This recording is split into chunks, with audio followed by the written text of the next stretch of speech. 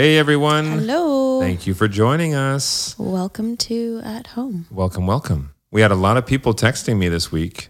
We were excited to give away $500 in gift cards and surprise someone with a call, and we have a new winner. This week, the winner was nominated by their mother, Deborah Agar from Plymouth, Michigan.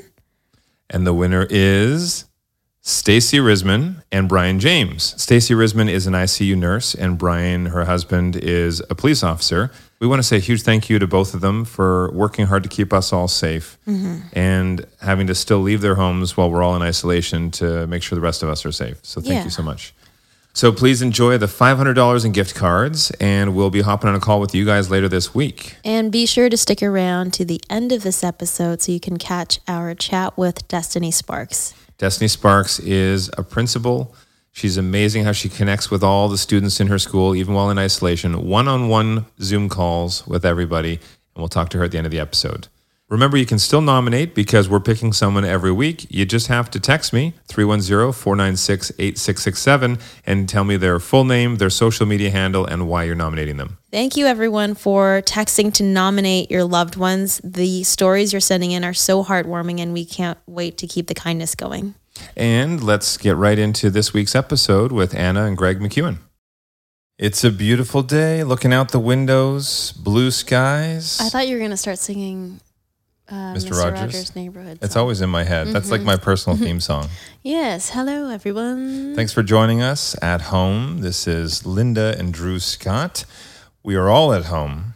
We're all in the same boat. We're finding ways to keep ourselves busy and keep ourselves positive and keep everybody safe by staying at home. Yeah. Those of us who can stay at home are staying home. Yeah. And such a huge shout out to everybody who is a frontline worker, somebody who has to be out there to help everybody else so that we all stay safe. All of our medical professionals, anybody at grocery stores or postal workers. And restaurants too. I mean, we're still ordering as much as we can for takeout because we're trying to support local small businesses.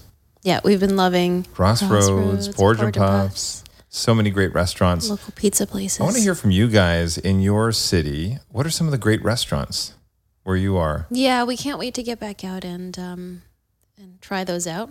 Although we can wait until it's safe. Exactly.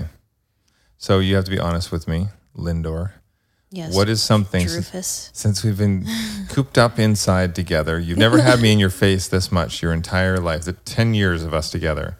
What is something that I'm doing that is kind of annoying? I want you to be honest. It's just you and me. No one's listening right now. Okay. Since no one's listening, it doesn't annoy me, but I think it's funny. Not that I ever thought that we would have a chance to be bored or without anything to do, but you definitely fill your schedule, which is good because I think the first 2 weeks of staying at home, I was feeling a little directionless. And then my suggestion was, well, why don't we make a calendar? It's almost like, we're in school or we're, our work schedule is structured. Yeah. I like a structured schedule. Yeah. And really not much has changed in our work schedule except that we aren't traveling every other day, which I love. I think we both talked about it and we don't want to go back to that schedule. Well, no, when you think about literally on a plane every couple of days and jumping around so much, it's been really nice to just work from home. Well, I almost feel like it's sort of a new normal routine we could get used to. Mm-hmm. But back to what annoys me. So number one thing annoying you is when I'm over-structuring and over-scheduling. But it doesn't annoy me, actually. As long as we're still taking time for ourselves together. And that's the thing. You also schedule time in to relax and go for walks. And So what's the verdict then? You want me to be less organized and less structured, or you like me to continue structuring the way I have? You do whatever you want is the verdict. Say it. Say the phrase. Oh, no. I hate that phrase. I don't know why. Anytime I want to get there. That's what Linda hates when I say it. Just to get under her skin. I know she doesn't like that phrase. No, you do it to be funny because you think it's funny too. I do. Well, I think you do. I can't even say it. Yeah, for some reason you have to do it with a douchey accent. Do it. You do you. Hey, why are you talking like this? You do you. I do me. This week we have two great guests joining us and very relevant with all the conversations we've been having about organization in our lives. We have Greg and Anna McKeown. Greg's book, Essentialism, is all about doing less and getting more out of life. It's the pursuit of less. The pursuit of less. Yep. And I remember reading his book a year ago. I can't remember who recommended his book to me, but Essentialism, it clicked. I mean, when I was growing up, I listened to every Tony Robbins tape, The Wealthy Barber, anything I could read. Kawasaki, he has his books. They spoke to me and I really loved it. And this book to me, it feels like that kind of, I don't want to say it's a self-help book, but it really is because it's helping you prioritize in your life. What's important to you? So many people throw so much on their plates of stuff that at the end of the day, it's not really that important. Like yourself. Like myself, I am the worst candidate. I will say you were changed by this book and it was very refreshing to see, not that you needed to change. I mean, everyone can. I feel I did. Benefit from, improving whatever, but it was fun to see you get excited about adapting a new perspective and actually implementing it in our lives. Yeah. No, I mean, for me, what was exciting was the idea of the pursuit of less, because my whole life, I've always taken on more things than mostly everyone I know. And I love to work and I love to do a lot and I love to accomplish my goals. But the problem is I'm always keeping myself over busy. And I do find that sometimes I put so much attention on work-related ambition and not on family and what's important. I wouldn't say that you don't spend enough time with family, because you are like the one person I know who can work so much and spend so much time with family. Just seeing your mentality shift was really, really cool. And I think speaking to Anna and Greg now is very timely, because now that we do have a second to think about priorities at home, it does make us revisit, because it's not like you read it once and you're changed. We always need constant reminders, and now's a good time to practice. Well, and that's the biggest thing for me, especially, that we spend a lot of time together, but there were times where I wasn't really fully present, and looking back, I can see that. I know, how rude of me. Oh my gosh. I'm fully present right now. We're hopping in the time machine, going back. Let's do it. We're redoing all those moments. You know what's funny, though, when we were talking to Greg and Anna, so this is a pretty long episode, and this is a very long intro, but we have the time, right? Yeah. And we talked to Greg for this episode, and then we did the interview for his podcast, and we talked for four and a half hours, and we could have gone longer, but I really had to pee, and we were so hungry. Oh my gosh. Like, honestly, it was such great conversation. It flew by. It didn't feel like that long. I don't think I've ever been on the phone with somebody for that long. But Drew just kicked my mic. Take that out. Oh. She just punched my mic into my face. I can tell you something I don't like that you do at home. Punching my mic into my face. That was the first time. What was I saying? Oh yeah, I was saying how at times, because we want to talk to a relationship therapist on this podcast. I think it's very needed all the time, and especially now. But at times, our conversation with Greg and Anna did feel like a therapy session. It really I don't know did. if you felt that way. Oh, I totally felt that way. That's what I looked over at you one point. I'm like, this is like we're sitting in a therapy session, but I liked it. I think a lot of people may have a misconception about therapy or seeing a counselor, a couples counselor. I love the idea of it, because all you're doing is you're just giving yourself an opportunity to communicate or improve your communication. Yeah. And these are people who have seen all different scenarios with different relationships. And so their wealth of knowledge is a great thing to have as a part of your relationship. Yeah, I love when people give relationship advice. Like, I just want to soak up all the knowledge and see, what works for us. And it really is just tools you're given. We hope you guys enjoy our chat with Greg and Anna. Okay, if ADT wasn't professional enough, now ADT installs Google Nest products with their smart home security systems, because ADT believes the smarter the home, the safer the security. I mean, what are they going to do next? They're going to start a country singing career. I would listen to a country band named ADT. Also, I like to know what's happening at our front door from virtually anywhere with my Google Nest doorbell. Just saying. Your Google Nest doorbell? I said our. He said my. Everybody check that. Yeah. All right. Well, I like to control my ADT smart devices like my lights, my locks. My security system with Google Nest speakers and displays. And I like to say, hey, Google, to get started.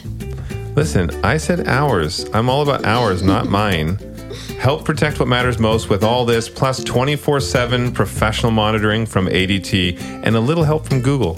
Visit ADT.com to see how ADT can help make your home smarter and safer.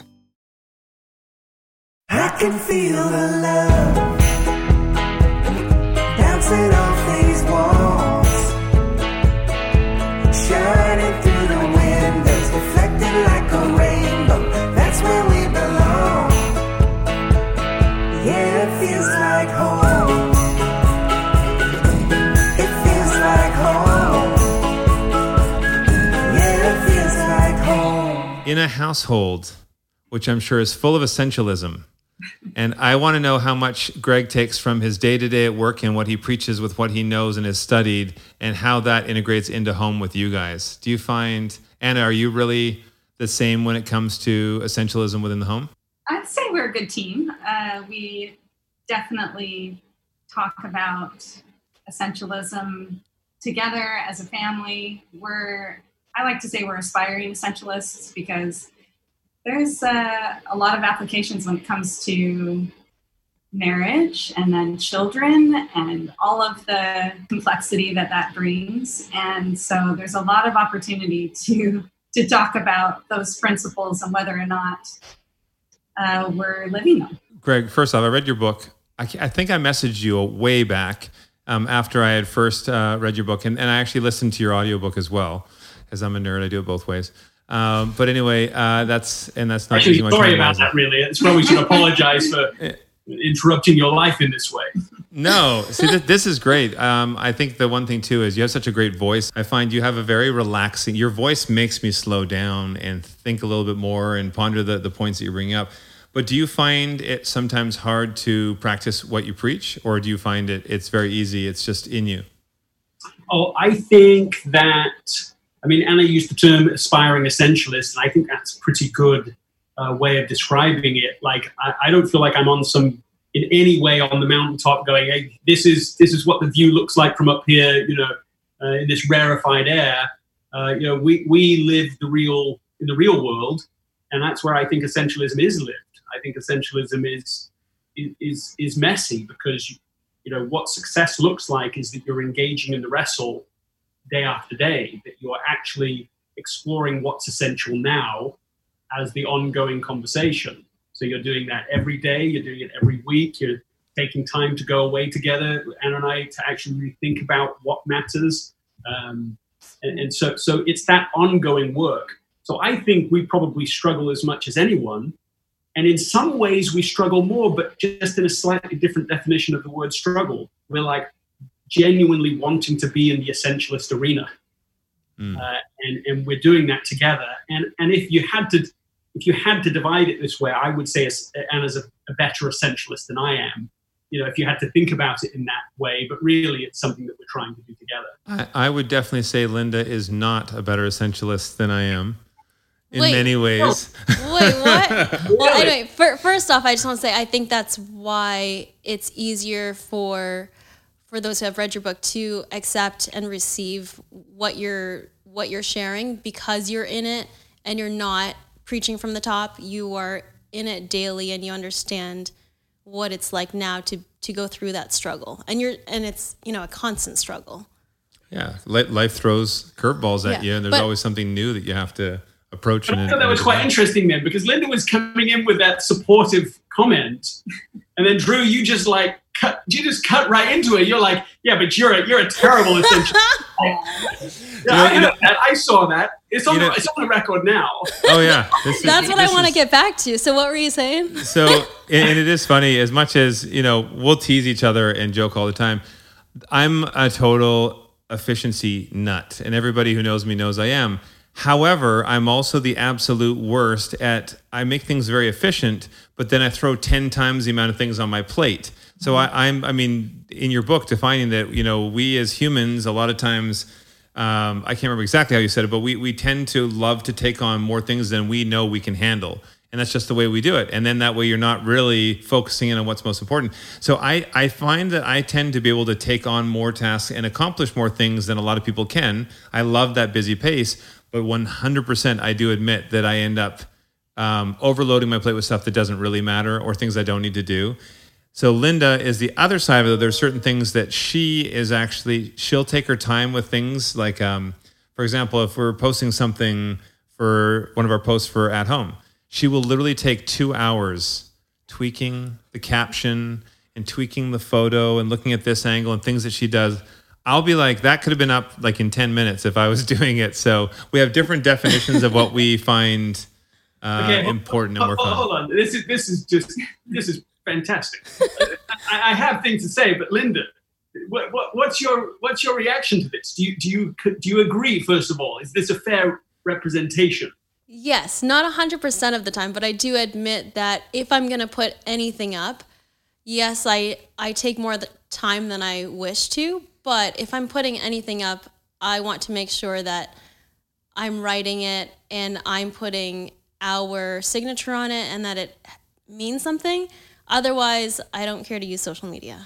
Well, no, and I'm with you. I mean, for us, social media for us is a way to connect with our listeners, our viewers from our shows, and I love it for that. But I don't want it to consume my life. She doesn't want it to consume her life. And not to say that if you do or can only take 2 minutes to do it, that it's not meaningful. I don't mean that, but yeah, sometimes things take me 2 minutes and sometimes it's 2 hours because I'm like humming and hawing about what to say. And again, I mean, so from what I studied in school, and I want to dig into as well for, where you got to what you know about essentialism and everything that's important in your life. But from what I studied back in the day, I studied kinesiology, I studied psychology, I studied human communication, a lot of things that affect our day-to-day communication and interaction.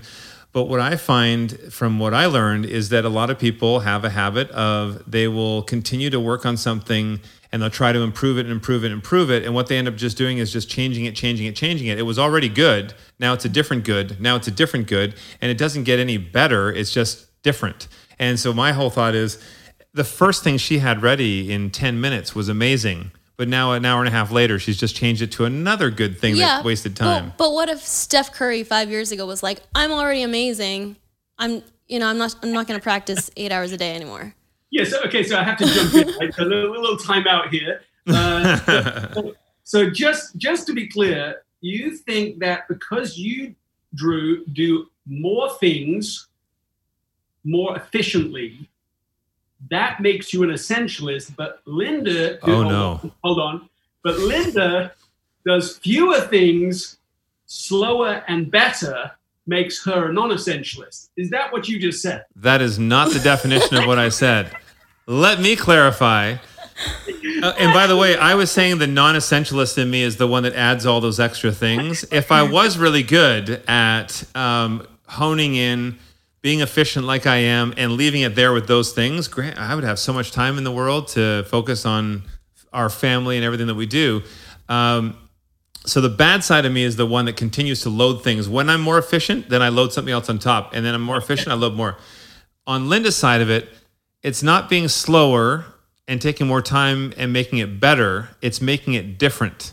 So she's slower, and it was good in the first place, and she just made it good in a different way because she spent more time, so constantly changing. So not all the time. Don't get me wrong. She's amazing. Linda is the most creative person I've ever met. But what I find, and the big difference in our personalities is I know something, I like something, I go for it, I do it. I don't question myself over and over and over, which makes me just change it because it was good the first time. Or a lot of times it's good the first time. There was that one time. Yeah. How about yourself? So you tell me on your end of it with interaction between your personalities. How do you guys find your interaction is? Whether it's sort of rules that you lay in place for raising the kids, or whether it's the time that you spend together aside from the time that you spend on work. How do you guys deal with the roller coaster of fun that we were talking about? So how do we apply essentialism? Is that the question? Or? Yeah, or just interact with each other's different personalities. How are we different in our approach? I think Drew is trying to take the heat off of him right now. I agree. I think that's what just happened, because I think we were onto something kind of interesting. Yeah, we haven't dug into their perspective yet on what we were just talking about. Okay, we can come back to that then, because we have all the time in the world. We're going to make this episode 18 hours, because this is like a therapy session. Being efficient. Right now. That's right. That's right. Well, look, I mean, I just want to observe. I actually think there's something you're saying that's completely valid. So I'm just being, I'm teasing a little bit here. And I'll get to what I think is totally valid in a moment. But it did strike me that it was almost a quintessential definition of what a non-essentialist is, to efficiently do too many things. Because the whole idea of essentialism isn't to do more stuff. It's to do more of the right things, and to do them with care and with love, so that they can become exceptional rather than to do many things averagely well. On the other hand, the thing that you're saying, which I think is so valid, is that you do have to be careful not to keep doing layer after layer of unnecessary complexity on a task that isn't actually adding greater value, isn't actually making something better. So I think that is valid. And I also think what is valid is that you, Drew, from your description, you want to fill your life with meaningful work. You want to fill it with the things that matter. And I do think that is the right spirit of essentialism. Essentialism isn't the same as minimalism. It's not just having less for the sake of less or the aesthetic of less. It's to fill your life with the things that matter, so that at the end of your life, you say, look, I starved the non-essential stuff, the stuff that didn't matter, so far away by investing deeply in those few relationships and those few efforts that really were meaningful. That's what I wanted to say. But now to your question. How do we do it that? How are we different at doing that? In any marriage, you've got some yin and yang going on, and it creates a nice balance, but you are so different, and it's important to honor those differences, because they really do help each other, I feel like. How are we different? Well, we're probably a little bit more of the opposite of you guys. I like to think through things, do some research, get all of my ducks in a row before I make a decision. Greg learns on the fly. He likes to just do it. And if things aren't working out during it, he problem solves through the process, whereas that stresses me out. I like to prepare. I like to be all ready and have thought through everything and be as prepared as possible.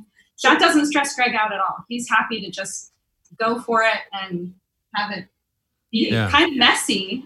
And you like to wing it a little. So, actually, there's a lot more similarity than I think with Anna, with you and Linda in that aspect, and then with me and Greg. Yeah, I mean, so when you're raising your kids, though, one thing that I was reading, you said you have a token system. And so I'm curious, because we're looking, we want to have kids soon too. And we have, Linda's sisters have kids. We have friends that have kids, and they all have their different methods for raising their kids. But how do you guys tackle, with a lot of what you know and what you've learned, how do you tackle setting boundaries for your kids? And I want to understand the token system. All right. Well, the token system is actually something we read about in this parenting book. And it's a little bit old. It's before all of the smartphones and iPads and all of the screens that are available now, but it still can be, I feel like, tailor-made to that. What it is you create tokens. The very first tokens we had, I literally chopped up. I had these sample painting things, like a tag board that had paint on it to try and pick colors for a room. I didn't need it anymore, and I chopped up one of those into just little square tokens, and I signed my name on the back to make sure there was no chance of counterfeit. And we assigned a monetary value to it at the time, and we gave our children, we also decided how many hours of screen time we would let them have just out of hand per week. So let's say we allowed 5 hours of screen time in a week. So we'd give them 10 30-minute tokens. And that's a little trickier now because you've got like different, like a Netflix show might be 20 minutes. So maybe you'd just be like, whatever an episode is a token, or I don't know. Mm-hmm. Yeah. You know, you tailor it to what worked for you. So the children would... Each token was worth 50 cents. Yes, that's right. So they could... So if they didn't use the tokens at the end of the week, they could redeem it for money. Oh, Yeah, that's cool. interesting. If they did use the tokens, then they had 5 hours, and that was it. If they fought during like a TV show, they forfeited the show and the token, you know. And also, we'd try and have like a free family movie where we could all just watch something together and it didn't cost anything. And here's the clincher. They could earn more tokens by reading. So if they wanted to watch more screens, if they wanted more screen time, then they actually needed to read. And what this did was screen time over a period of time went down and reading time naturally went up. And it was really surprising because we actually didn't need the token system after a while. Just the problem kind of went away. You can always reintroduce it, but they got into books, they got into reading, and it was amazing. I feel like we need to apply the token system to ourselves. Yeah. I really do. I had, before this isolation thing, I had my screen time limited, or like to shut off at a certain time at night and then turn on at a certain time in the morning. But now that we've been home, I've just disabled that tool, and I hate seeing the amount of screen time that's recorded, because it's like, oh, that's why my eyes are burning and my brain's all foggy. Yeah. I do find after a day of work, especially just because I'm not used to sitting at a desk all the time. We're always, on a construction site, or we're working, on the road doing different things. But I do find I've had to do some good stretching at the end of the day, because I'll sit here like this. And then I realize, why am I holding my phone that close? I don't need the phone that close. It's just you're not paying attention. And then he's like super concentrating, so I call it his thinky face. This is my Clint Eastwood right here. my Squint Eastwood. Whenever I'm really concentrating, it's really getting developed. But even when he's reading a pleasant email or something, he's like, are you mad at something? Yeah. It's my resting Drew face. But so back us up a little bit, Greg. Tell us, you went to school, I think you got your MBA at Stanford, right? Yeah. Yeah, and so give us a little bit of your background. What got you into the direction of where you are, and your interest in really digging into life and how people, waste away their lives focusing on too many things that don't mean anything, and how you got to a lot of the philosophies that you have for essentialism? There were two really meaningful stories, but the one that I think most directed me towards essentialism itself was that in the midst of working with companies in Silicon Valley, where I noticed this pattern that explained why companies didn't continue to be successful, because they fell into the undisciplined pursuit of more. I had a personal experience as well, where I got an email from my boss at the time, said Friday between 1 and 2 would be a very bad time for your wife to have a baby.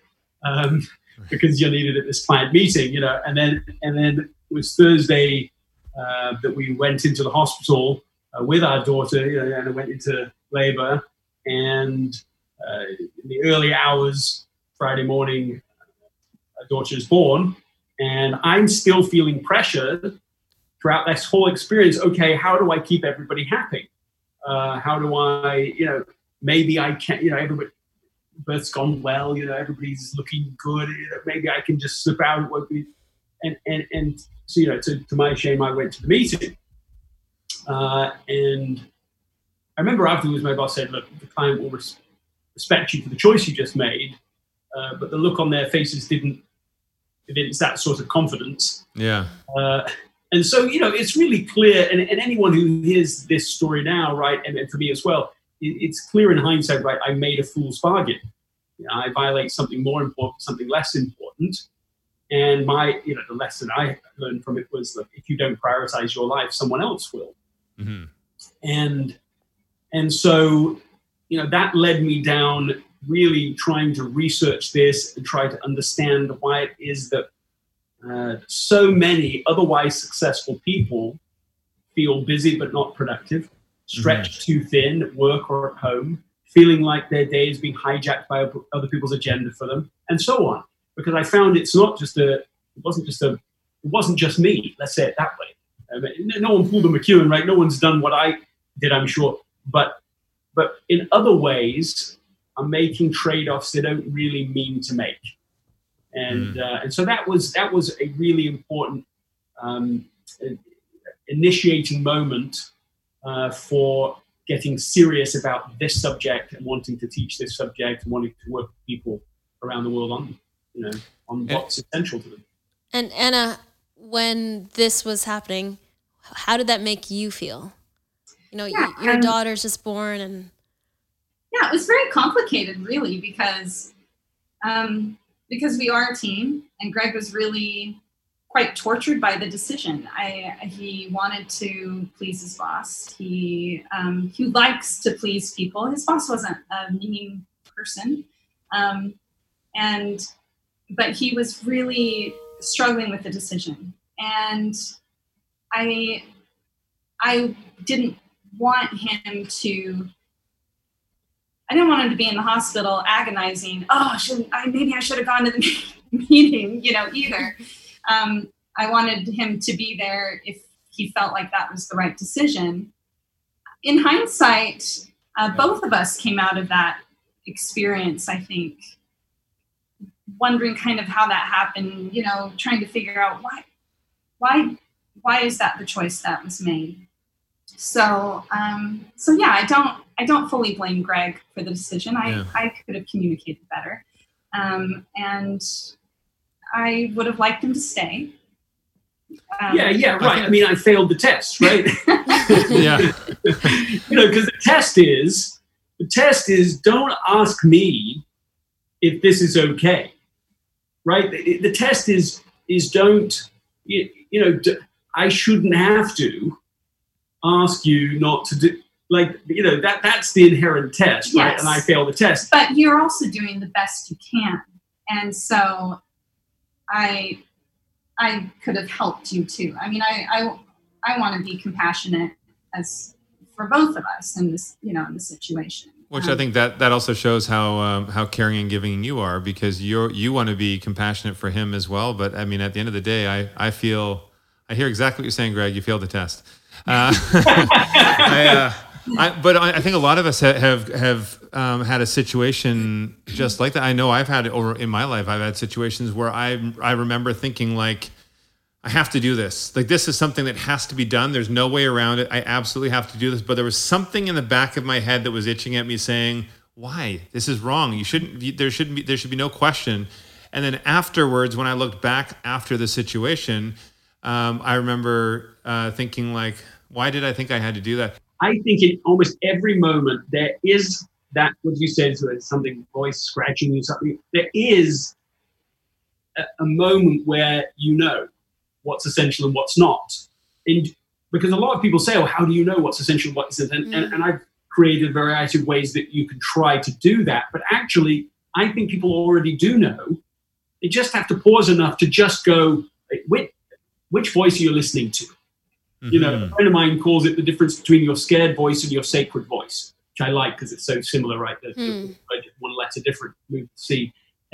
And I think that's what it is. The scared voice is the selfish voice. It's the look after me, I've got to protect me, I've got to do what I want, I've got to.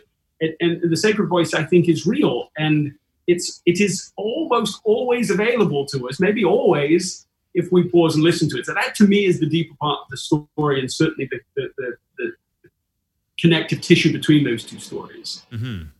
Yeah, I like the... I mean, there's so many... Again, when I read your book, there's so many little tidbits to me that felt like it's common sense. It really is common sense. Like these are things that I have thought about, but it's the reminder that I needed. And the one thing I think that's really funny with what it sounds like from what you guys are saying, Greg, with your personality, you like to just go in there. If you make a mistake, you learn from it, you move on. I'm kind of the same way. But a lot of what you talk about, though, is that we don't give ourselves the time to breathe and the time to process these thoughts. And it's also, you had mentioned it's not just information overload or taking on too many tasks as an overload. It's also, you were saying something about opinion overload. Do you mean that it sort of gives you certain insecurities if too many people are giving you their advice on things that they shouldn't be? I mean, first of all, you know, it totally aligns with what we've just said, right? Which voice are you listening to? And it's not just singular, it's plural, right? Which voices are you listening to? There's so many voices trying to tell you how to live, how you can have it all, who's doing what wrong, the voices, you know, you spend, you know, you talked to Linda a second ago about your eyes burning because you're on a screen too long. I know that feeling. But if you spend eyes burning amount of time in social media, which I think a lot of people are right now, right? It's not just your eyes burning, right? It's like it's like your brain burns, your soul burns. It's just full, and it's not even a joking matter, is it? Just full of other people's opinion, and not wise opinions. And these are opinions often just given at a complete whim. A lot of angry voices. I mean, certainly on certain channels, you know, and that's what consumes us. And so I think over this last 10 years, as we've gone from being connected to hyper-connected, the number of voices is not increased a little, it's exponential increase. And so we have to adjust our tactics to deal with that new challenge. Otherwise, we will be suffocated by those voices, and we won't hear that one true voice that can actually help us live the essential mission in life that we came here to do. After I read your book, what was actually really great is I called all our execs. So we have several different entities in our businesses, and we called them all together, and I had a little chat. I'm like, here's something we have to do. First off, read this book. And second off, I wanted to look at what we're doing for our practices and what we're doing with our different businesses and seeing where we are just spinning the wheel but not getting anywhere. What are things that we can do that can actually make our time for our team more enjoyable? Because a lot of our employees, they're such hard workers, and they want to show us their best. They want to do 12-hour days even though we don't ask for that.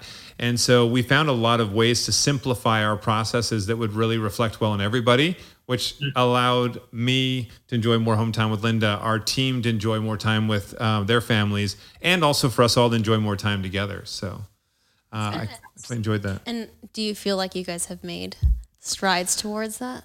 Oh, definitely. I think we have made strides. I think it's an ongoing journey. Like there's, our employees are spread out all over US and Canada and different aspects from production to our product line, our magazine, the podcast. And so it's tough. Greg, when you're on the road, how do you balance your work time with your family time? Yeah, because you talk about the success trap, which is sometimes a lot more complicated than the failure trap. Yeah, I don't want to skip past that point you just made because it's such a real challenge. I think the more successful somebody becomes, the more options they will have and the more attractive each of those options will be. And so the opportunities that are coming your way today will be just the kinds of opportunities you were pursuing a year or 2 or 3 years ago. So you can be inundated with opportunities that you would definitely have said yes to before. And so now you feel like, if you're not careful, you will say yes to all of those things and not increase your selectivity to the level of your current success. And if you don't do that, if you don't make that adjustment, you plateau in your contribution. Okay, so what have we done about this? I mean, specifically to your question about travel, which I think is the least family-friendly element of how my career has evolved. About 80% of the time, I'll bring one of the children with me, and that has been a game changer. It's taken as I say, the least essentialist element of my career, and it's just plus the whole experience. I did it first as an incentive. This will be good for the children. This will be a good investment for them. But what I found, which it is, they love it. They do. But I gain an enormous amount from it. So when we go, instead of just airplane, car, hotel, repeat, we'll make a memory. We'll find a great restaurant to go to. We'll find the art museum. We'll go and do something, and we'll make a memory together. And so that's been one of the things that's helped to counter the effect of travel. Yeah. But I do want to make one more point, which is that I don't have this enormous number of things. I have a fraction compared to what I have felt the pressure to have. So, for example, from literally the month after Essentialism was published, and I have the best agent ever, this is not knocking him, but he's emailed me probably every month saying, okay, hey, you ready to talk about the next book? Should we just do this? Let's get on with it. And that's the norm, right? It's supposed to, and the norm is to do it every 18 months or so, maybe every 2 years at most. And this has been 6 years already now. And so the pressure has grown through that time to do the next book. And I've actually, honestly, given my temperament I already described, I wanted just to do that. But in pausing to try and go, is this the right thing? Can I feel that voice going, yes, this is the path, this is the time? I've had to say, no, it's not, until a year or two ago, when I felt like, yeah, it is time, and signed up to do the next book and working on that now seriously. So actually beyond, there really is hardly anything to what we're doing. There's the keynote business, there's the book, and now there's a podcast. And that's it. So it has kept the footprint of effort really small, and hopefully still while we've been expanding the influence and impact. Yeah. That's such it feels like such a breath of fresh air to hear that, because you think wildly successful author and speaker and expert, you assume that your schedule is just littered with meetings and appearances. And I think for you to come out and say it's okay to not have 24/7 every slot booked, it's okay to have time to yourself and your family and still be successful and happy. And that's it. Like, it's as simple as that. I think we definitely live in a culture where we brag about being busy. And that's one thing I've tried to avoid saying. Like, when people ask how we are, I have a habit of saying, oh, good and busy. Like, busy, that doesn't busy. say anything about how I am. So I think it's just a thing that we're used to saying that we have to get out of the habit of. I love when you're talking about taking one of your kids. So you have 4 kids, and they're 11 to 17. They're all, yeah. And I think that's amazing, taking that one-on-one time with them, creating moments, memorable moments that you'll have forever. You're flying somewhere that seems pretty exciting for them to go, even though it's a work trip for you, and then creating those moments. That's pretty special. Yeah, I wanted to go back Making a note of that for future children.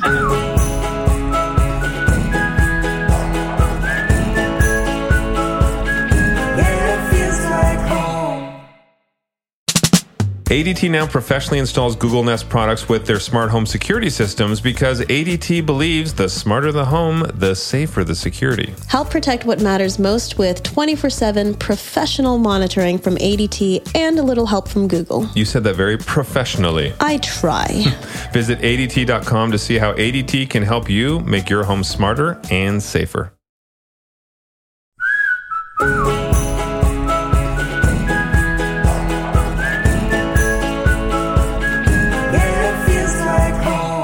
I wanted to go back to something Anna was saying about voicing what you want the other person to do, because everything we say yes or no to obviously affects our relationships with ourselves and with our families. So talking about essentialism in relationships, you've answered the question, but could we just dive deeper? Because I think with everyone being at home now, I think it's more important than ever to voice what we want. Yeah, absolutely. And it's interesting to think about my own children.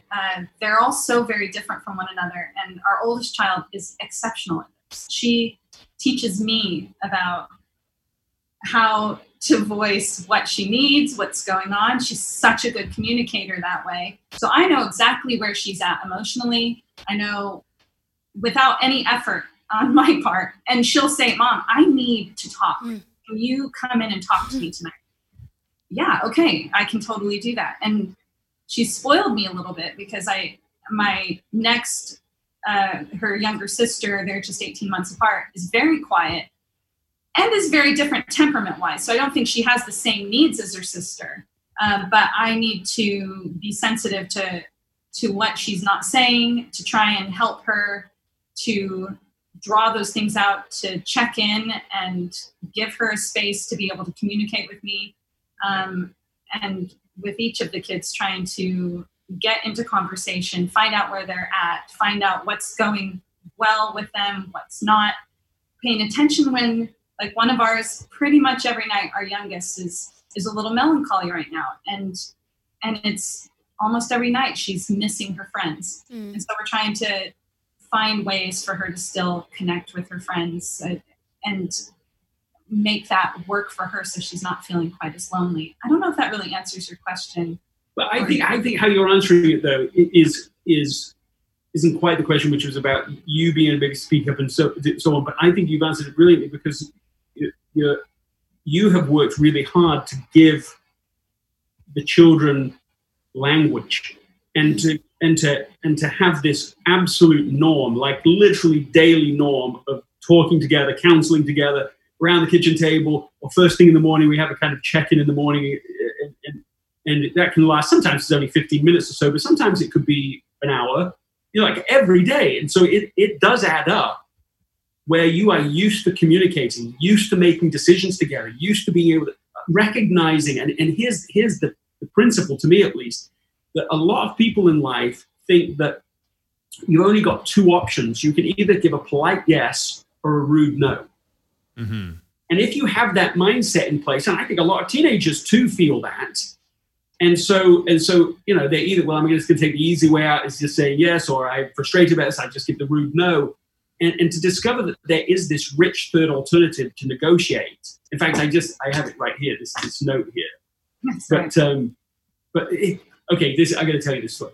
This is laminated now because I used it. I had it in my pocket, and somebody said, "I got to laminate this. You're going to want to have this forever."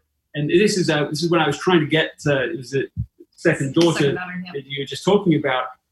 I was trying to persuade her to read a book, but she reads all the time. She's constantly reading. So some book, I don't even remember what it was, but I was trying to persuade her to do it. This one. Greg's pretty persuasive. Really, and you've got levers at your command, don't you, as a dad as well? So so it wasn't unpleasant as it happens or anything. We didn't have some big argument. She came to the office, and I was in the next meeting, and she slipped this note under the door. Right, okay, I'm going to read this. All right. She said, "I already expressed my unwillingness to read this book, but I'm willing to make a counteroffer. I am not willing to read it all in one day today, but I'd be happy to explore the possibility of reading it in the future, over the course of a few weeks. I believe it would be best to wait till the end of my literature assignment. If you would like me to read this book in place of a separate assignment and over the course of a few weeks, I'm sure that can be made possible." That is your daughter. Right. So some combination of this traveling to these events, these keynotes and so on, and they come to the events, right? So they're learning and they're discussing, they'll answer questions in front of these groups, they'll put their hand up and give their input. Somewhere between that and then the modeling at home, and in Anna's example of like how you can communicate in that middle space, how you can try to take on tough issues, but in a compassionate way. They have learned some language. She was 14 when she wrote that. Wow. And I feel like she didn't have to choose between these false dichotomy of polite yes, rude no. She could talk about it. Let's talk. Let's deal with trade-offs. Let's have a conversation. Exemplifying this is essential for children to learn it. Opening up a negotiation for them if they're feeling stuck and talking about what their options are. And then in our own relationship, negotiating together in front of the children. I read somewhere, and it just made so much sense to me that as husband and wife, you're going to have arguments, and sometimes they're going to be in front of the children, and sometimes you want to leave and resolve it somewhere else. And what they made the case for was that it's important to communicate that resolution to the kids so they can see not just the arguing, but they can see the resolution. And that's a really valuable skill for them to see modeled and see. That's brilliant, that, isn't it? I love that you've introduced that to us and to them. I mean, it's such a great point. Mm-hmm. I thought so when I read it. I thought that makes a lot of sense because what are they supposed to learn? Otherwise, how do they know? Yeah. Well, exactly. An argument. Oh, well, we better not do that in front of the kids. Let's go over here. Yeah. Well, conflict's normal. So conflict's universal. The question isn't whether there'll be conflict. It's whether you learn how to stop it turning to contention and how you can move it into a positive direction. Like, that's the thing that you have to see someone wrestle with. Well, I'm sure it's not always the best to have the whole conflict in front of them. I mean, we've gone into another room to finish, the conversation that's starting to get a bit emotional, but coming back out and explaining, okay, we're good now, and this is why. We've talked through it, and being able to communicate to that to them. I think my biggest question, I think this is an essential question as a parent, is if something isn't going well, what am I doing to model that? Like, if I want them to be behaving differently, am I modeling that behavior? How am I doing it, showing them how to succeed at this or how to do this thing? Is that a part of the same thing, with your kids, is you're trying to find ways that you can model that sort of courage that they can have to stand up, or with the letter that your daughter gave you, for her to have the courage to make a statement like that, or to try and negotiate with her parents on something. I think that, to me, that seems like a great example of that heroism that you bring out in people. Yeah, that's nice of you. I do think that hiding behind sort of the rock of essentialism is courage. And I didn't intend to write a book about courage, but I actually think it is really there, because it's the courage to negotiate. It's the courage to not just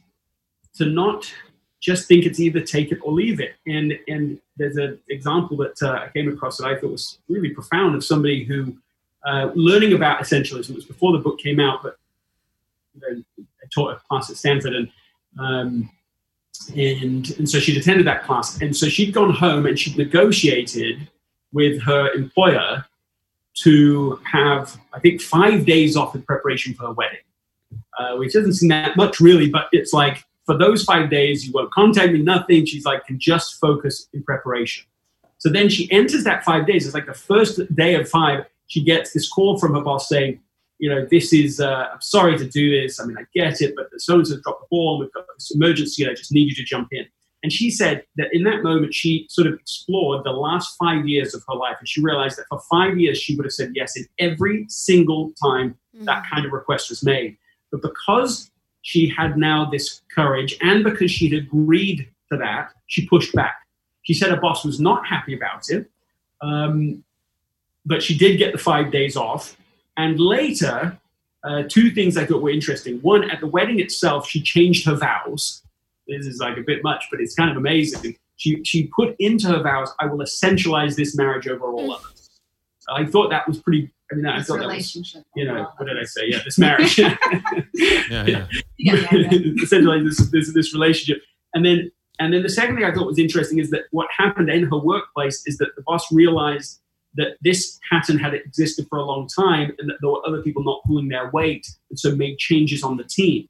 So while it was uncomfortable, while it took courage, it was necessary for any change to even be possible in the dynamic that you'd been buying in previously. Yeah, I think that story illustrates how you are your own hero. You have to stand up for your own values and your relationships, and it can be scary. Like, I keep thinking back to the birth of your daughter, and for you to feel like you should have said something, for Greg to understand, maybe this is what is best for my family right now. If I had only said that, maybe he would have stayed, even if you have to swallow the pride of, not wanting to say something because you want him to get there on his own account. And I think that's what I struggle with sometimes. And I think a lot of relationships do, where it's like, well, I want you to want it first, I don't want me to tell you to want it, Yeah, actually, that's something I wanted to ask as well. So reading your book, there was one moment you were talking about relationships, and in a relationship that you can give up certain things. Like, for example, if I had a golf membership and Linda was in a book club, and you talk about how people giving up their individual things for time together and what they do together, and to see that, it's not a negative thing, it's a positive thing. I'd like to hear a bit more from your perspective on that, because in my mind, I still see negativity from that, resentment that can build from having to give up something that you love. And I'm fortunate, Linda loves everything, supports me. I'm a total nerd. I take ping pong lessons, guitar lessons. I love playing basketball. I do all these things, and I like to take lessons for everything, and she supports it.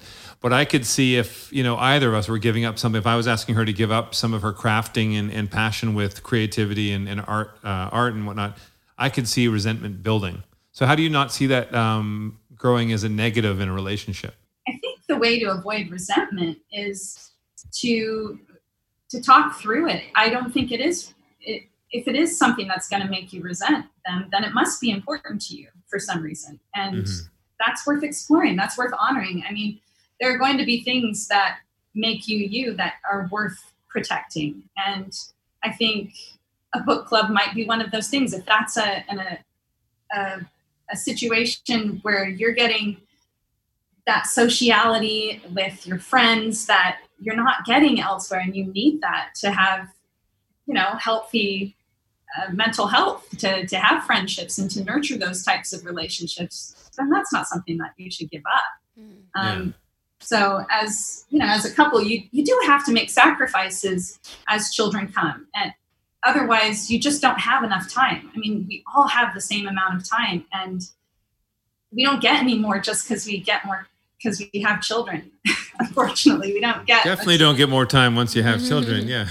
No, it's the same amount of time. And so there's just naturally trade-offs that are going to be made. But if you feel peace about them when they're right, I think, even if they're hard. And that's really the key word, right, is the reality of trade-offs. Trade-offs. You can't say yes to something without saying no to many other things.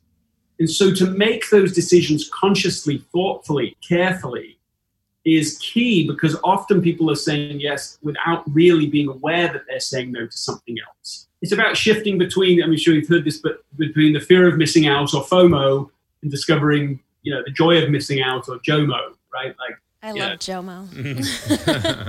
To actually be aware of that. And earlier on we were talking about something I wanted to come back to. It is this idea you'd said earlier, Drew, you'd said about I have to. There's these things, I have to do them, I have to, right? That language has an unintended consequence. When you say I have to, it's got a period at the end of it. It is the end of your thought process. There's nothing, I have to, that's the conversation ended. Oh, well, I'm going to the meeting, I have to. Right? There's nothing more to talk about. If you change the language to I choose to because, now it's a conversation starter. If you fill in that blank, I choose to because, like, I'll give you an example. Our son was registered for baseball, Little League, and we knew stepping into that right as the season's about to begin, we suddenly realized how much burden it was. Yes. But of course, the first thought was he played Little League a few seasons before, so we were familiar with how long it is, the practices, the games, how long the games are. And we have 3 other children, and we're trying to have extracurricular activities for all of them. So we think, well, we have to. And then we go, no, okay, I choose to because if we don't, Jack's going to be really disappointed. Well, now what you have when you say it that way is you have a hypothesis you can test. You can't if you just say I have to. The hypothesis, well, son, come in here. We're thinking about maybe not doing Little League, and we just want to know your opinion before we make a decision about this. We want to understand your viewpoint. Oh, that'd be no problem, Dad. Yep, be fine. He didn't care at all. Oh, really? Nothing. Saved you hours and hours of hassle. Yeah. Months of all that work and all that taking, assuming that this was a big deal to him, and in fact, this was totally trivial to him. So with everything we've talked about, if you were to give anybody listening here, if you were to give a few key points, actually, because we have both of you here too, I think it'd be great if there are a few key points for parents that you feel could be great things in their lives for how to balance their work and their personal relationship, how they interact with their kids to encourage these conversations. What are a few key things that we can finish off with for our listeners? This might sound a little bit off, but date night. I know that doesn't seem like a parent thing necessarily, for the kids, but that's something we've really protected. I mean, with quarantine, it's a little interesting, but one big date night. yeah. Yeah. But as the years have gone by and we made the sacrifices when our children were small to find people who could watch them so we could go out, and now it's much easier because they can watch themselves. They will sometimes shoo us out the door. They're like, are you having a date night tonight? That's like really important to them to see us prioritizing our relationship. I think they know that when our relationship is good, home is good too. You know? But Makes their life easier. What is your quarantine date night? Usually we Like- just go back in our room and we'll Yeah. watch a movie together and just kind of get our alone time there. Nice. Yeah.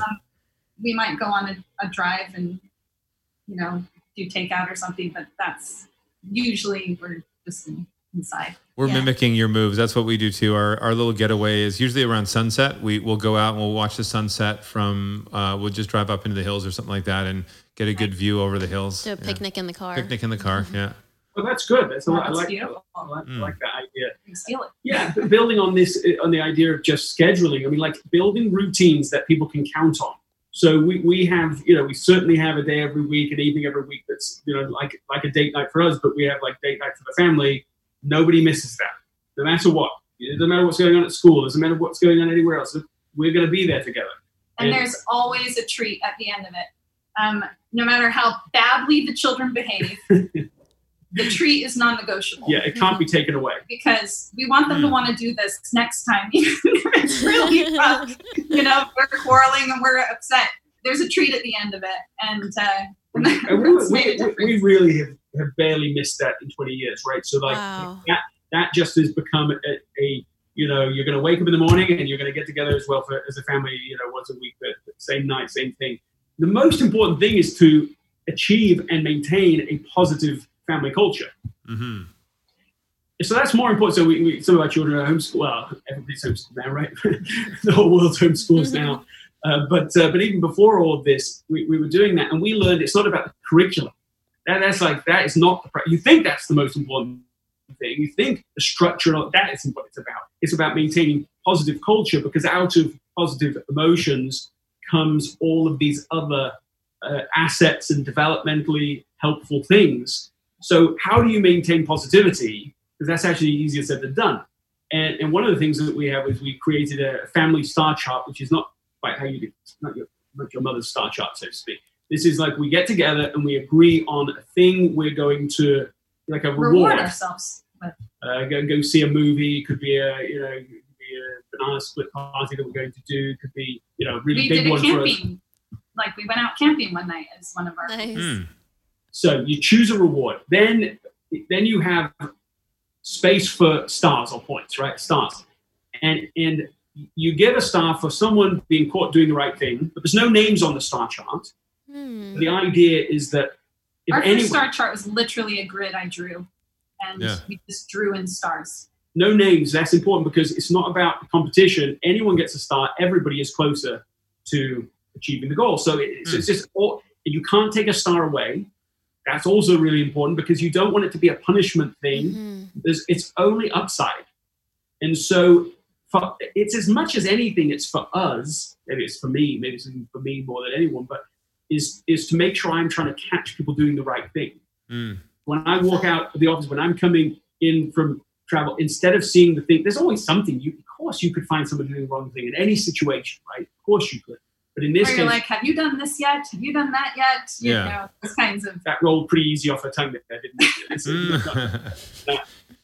do it too.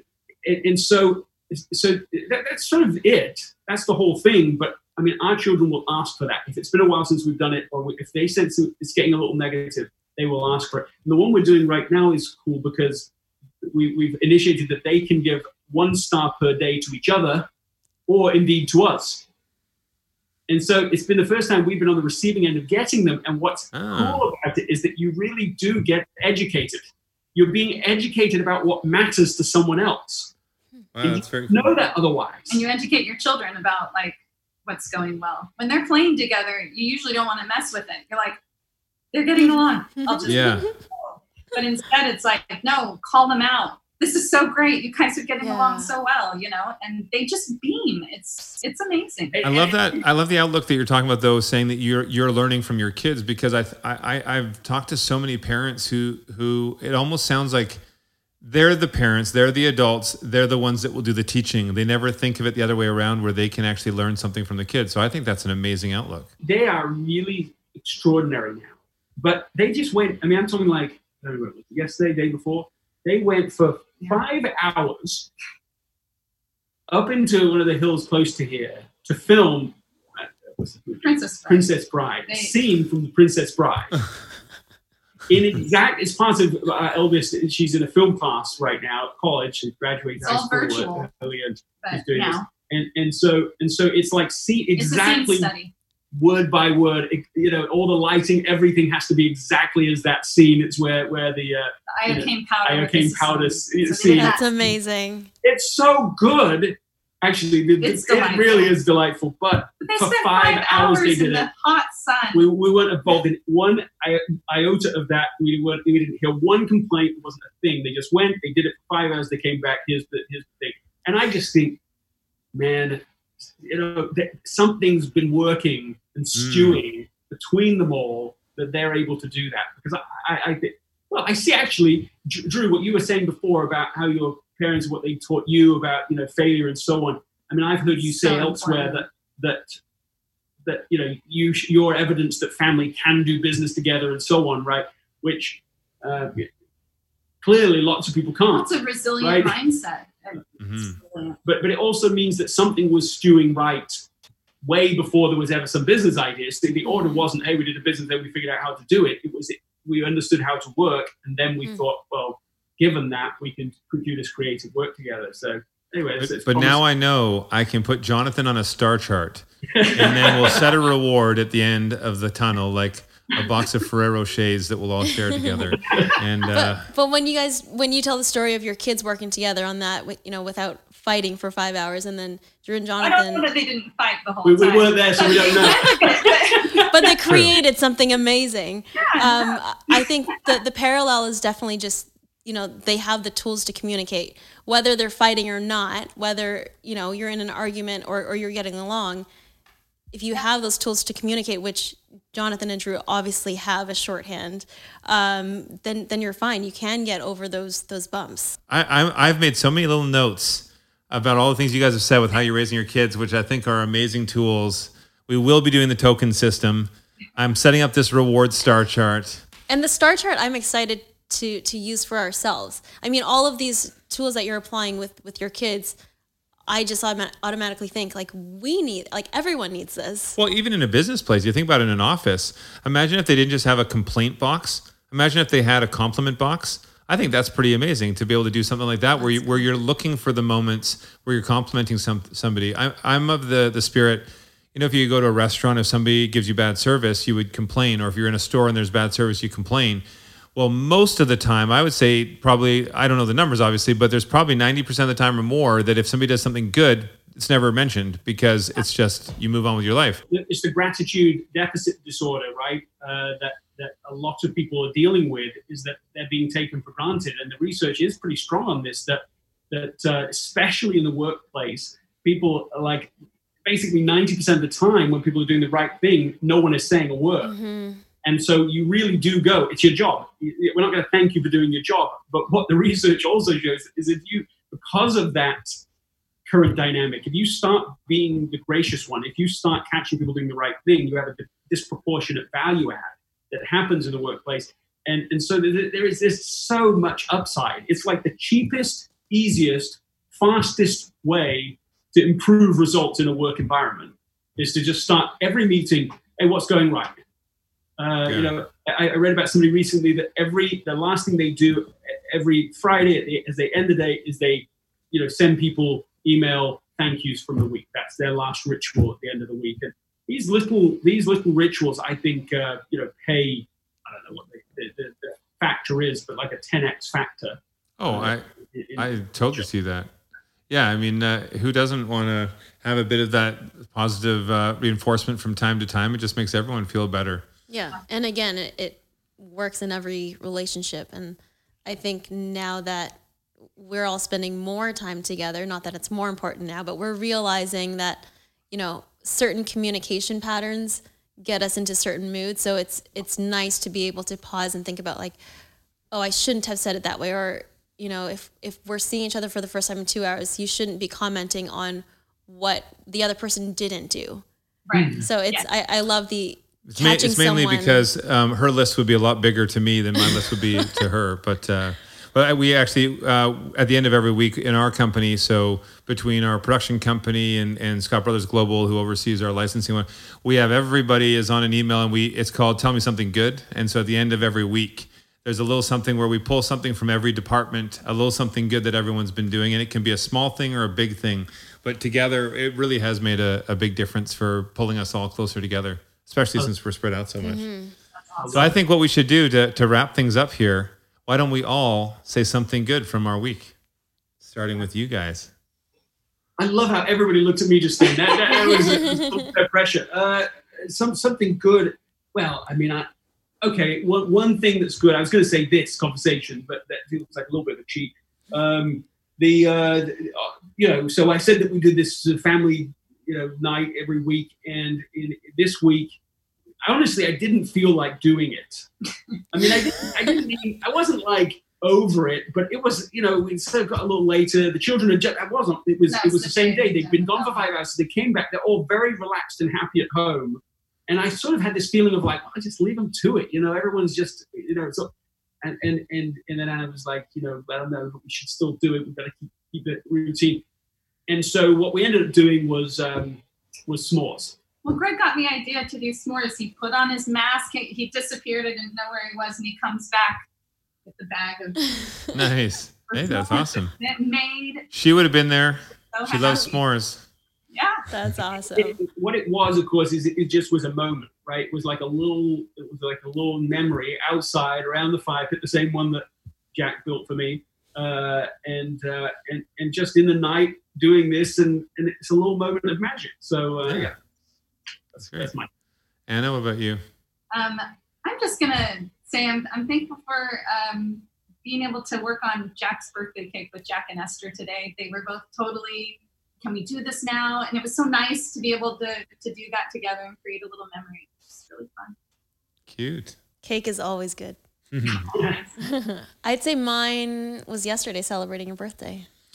Oh yeah, she spoiled me yesterday. I think it can get very monotonous, in everyday life. So I always try to find opportunities to celebrate things or people, and birthdays are just another excuse. But yesterday was super special because although everyone's apart, it was great to see people excited to get on the conference call. You just text someone the link and then everyone's like, yeah, sure, I'll be there.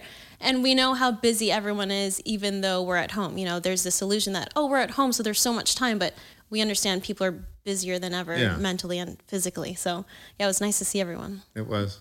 Since she said my birthday is her special moment, I won't say my birthday, even though it was very special. You can't vote for yourself again. I won't vote for myself. I would say for me, I've been doing guitar with my dad. And so I've actually been taking lessons with my guitar coach who's out in New York. So we're doing virtual lessons. And then every week I hop on with my dad. Now, he used to play professionally before I was born. He hasn't played a lot over the years. He's 86 now. But It's been really cool to see my dad get really charged up again, and you see the light in his eyes about playing a little bit when he hasn't played much in years. And so he's now been itching to get me on a Zoom chat to play each week and try new songs. And he's even bringing new songs that he's never played before. He was having Linda teach him a song, Lava, as well. So it's pretty cool to see how that's really just brought a lot of life into him just through guitar. Mm-hmm. So... Well, thanks so much for taking time to sit down and chat with us. And obviously, anybody who has not read Essentialism should definitely, or get the audiobook, but also your podcast. One last thing I just wanted to talk about is your podcast. So can you give a little synopsis of what the podcast is about? I know your first episode is the two of you guys together, and what you're looking for listeners to get out of your podcast. Well, in a way, it's sort of a no-brainer. I've just been educated by people over these last 6 years that people, they read Essentialism and then they say, okay, now how do I do it? Which is both sort of praise and censure. 'Cause I thought that's what the book was about. But people seem to want, okay, I want to have an ongoing conversation. And I've actually been really hesitant about adding things myself and, what's the best way to do it. But after doing, I don't know, quite a few podcasts now over the years for other people, I can see that it is a particularly beautiful medium. There's something different about it. It's not radio. It's not, of course, television. It's something different. It's more intimate. It's more real. And it's a conversation. And so this is an opportunity for people to, continue that conversation about how they can be more essentialist, how they can create essentialist culture in their homes, in their workplaces, with the important people in their lives. And I'm really looking forward to having that direct conversation for the first time with people. Yeah, we can't wait to listen. Yeah, it's definitely an exciting thing to listen to. And I can tell anybody out there who's listening, I know, like from my perspective too, I feel I'm somebody who, if I read something or if I learn something new, it does stick with me and I can implement. But I too find I really love that ongoing reminder of a simple step, simple things, stories that I can relate to, that can give me those little reminders to continue down the path that I want to. So that's why I'll be listening every week, even though I think I do grasp essentialism. I'm not saying I've implemented everything that I've learned from you, but I do grasp the concept. And there's always more to learn. Always more to learn. Yeah. Well, and I don't mean to push this out, but that idea of being reminded, only recently did I understand that when you remember something, you're not just, it's coming back to me. What happens is that you're going deeper. Yeah. So every iteration of something, that idea actually makes a mark and starts to become, sort of the journey from mind to heart or something. You actually start to become something you weren't before. And I think that's the ultimate test of essentialism is not, can I add this new thing to my life? Mm-hmm. It's, can I become something I wasn't before? And I'm in that. I keep making mistakes. We'll talk about that on the podcast too, all the constant mistakes I'm making with it. But also this journey to actually become a better, more of who we really are and less of who we aren't. That's amazing. And I'm sure that Anna has a long list of your mistakes that she can give for fuel for your podcast. Well, thanks again for taking the time, guys. Thank you so much. Okay, thank you. Yeah, it feels like home. So inspired chatting with Greg and Anna. It just makes my mind think of all the ways in our lives that we can simplify to get so much more out of life. I really love the pursuit of doing less. Yes. That is our goal this year. That should always be our goal. And actually do less, achieve more. Being in isolation though, it kind of gives us that start where we're forced to do less, but it's actually giving us that reminder of how that gives us so much more. Now it's time for us to hop on our call. This was our winner of the gift cards and call with Linda Me last week, Destiny Sparks. She's a principal in Minneapolis. And I love how she takes the time with every student in her school to make sure that everyone feels safe and they don't feel alone and they're still connected with their community. Mm-hmm. These kids are so lucky to have her, and we were so lucky to be able to chat with her. Destiny, Hi, thank you so Destiny. much for joining us. Hi, Drew and Linda. Well, I mean, Thanks so much obviously, for having me. you have a Thank lot of people you. out there that love you and you inspire the best and spread positivity with a lot of people. I want to hear more about your school. Vicki Gilligan obviously nominated you to win the $500 in gift cards, but also a surprise call from us. This is more exciting for us to talk to you and Yeah. learn about your school. Wonderful. Thank you for having me. And thanks to my friend Vicki for nominating me. Our school is a small arts-infused charter school. We've been around since 1996. And we serve a population of kids that need a safe place to come to school and feel like they belong and are accepted. A high special ed population as well. We've got about 40% special ed. And then we've got kids that have been bullied so badly at other places that they just want to feel like they can come somewhere and feel like they belong. A high percentage of LGBTQ population as well. We've got kids that physically have hidden in closets at other schools to escape bullying, and they want to feel like they can belong. So we're kind of like, if you ever watched Rudolph at Christmas time, we're like the island of misfit toys. Mm-hmm. I love that. And then we had a parent named Kate a couple years ago that said, you know what, Destiny, my kid is a unicorn, and unicorns don't do very well in pony school. And I was like, that perfectly summed it up for us. I love that. Actually, that's a great way to describe it. And we're actually just talking with friends about this too.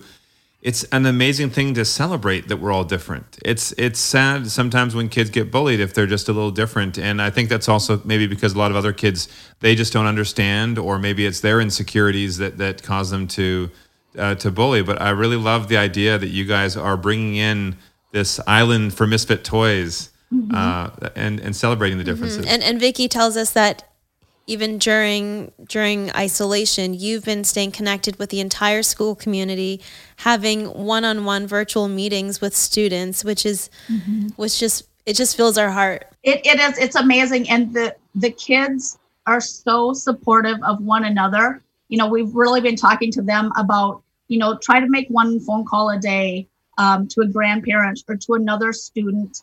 And we've got some students that are pretty new to our school that actually felt a little bit better doing the distance learning and felt like they could reach out. So they're texting in the background saying, hey, I need somebody to talk to. Will somebody talk to me? And then it's so inspiring to see 10 or 15 kids say, sure, send me your digits, you know, which I just think is so cute. So the kids really keep us going, and they do wonderful stuff for us as well. I don't know if you can see behind me, I've got a giant narwhal. Our mascot is the narwhal. Oh yeah. And then I'm going to hold on a second. I thought that was a puppy. Oh, this is a puppy. Yeah, okay, yeah. So. Oh, there we go. I see now. I'll grab two things. So here's my narwhal that one of the students gave me last year. That's awesome. And then this year, one of my students made this painting for me with Boba Fett on a narwhal. That is so cool. That's amazing. That's like that's what dreams are made of, right there. Right, I mean, that's right. amazing. And they inspire me all the time. And just being able to see their faces and hear their voices, and we're just able to connect, you know. And I had a kid text me the other day. We were actually in a staff meeting, and she just texted and said, Destiny, I'm having a hard time. And I said, I'm wrapping up the staff meeting. I'll give you a call. So just their different struggles. And then it's so great. I don't want to totally dominate, so cut me off. No, we're here to hear you talk. Yeah.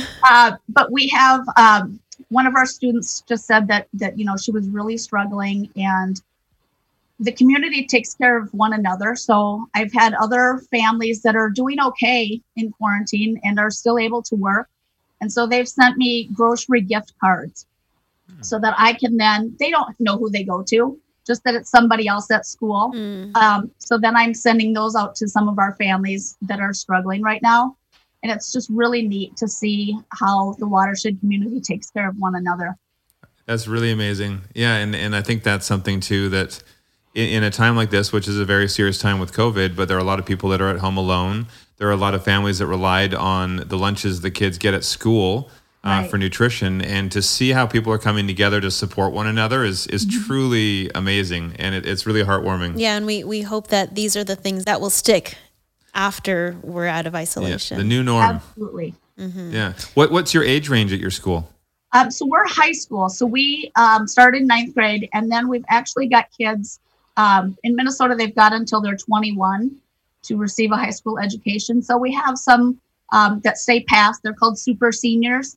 And again, our community is so wonderful because there's no stigma with that.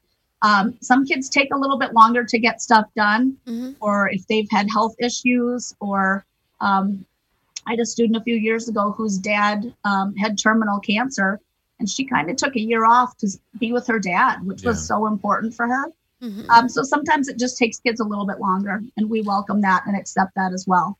Yeah, when I had my school that I went to, my high school was a work at your own pace system too. And obviously this is many years ago, but I actually enjoy that too, because the whole part of that system was everybody learns differently. Everybody's different. And so, you know, for me, I was great at math, but I wasn't as fast with some of the sciences. And And so it allows you to work at a pace that is comfortable for you, but still challenges you. Mm-hmm. Yeah.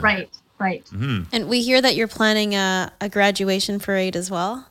We are. So we have decided we're going to do a drive-by graduation. So our teachers are going to get in their cars and their face masks, and we'll call. I'll have one of my sons in the car with me that'll make the phone call, so I'm, hands-free and all that. And then we'll call their house and say, Drew, you're up next. We'll be there in 10 minutes. And then the kid can come out and all of my face mask on. We've got one of our parents is sewing class of 2020 face masks for all the teachers and graduates this year. How many, your school, you said you have about 60 kids. How many kids are graduating? About 20.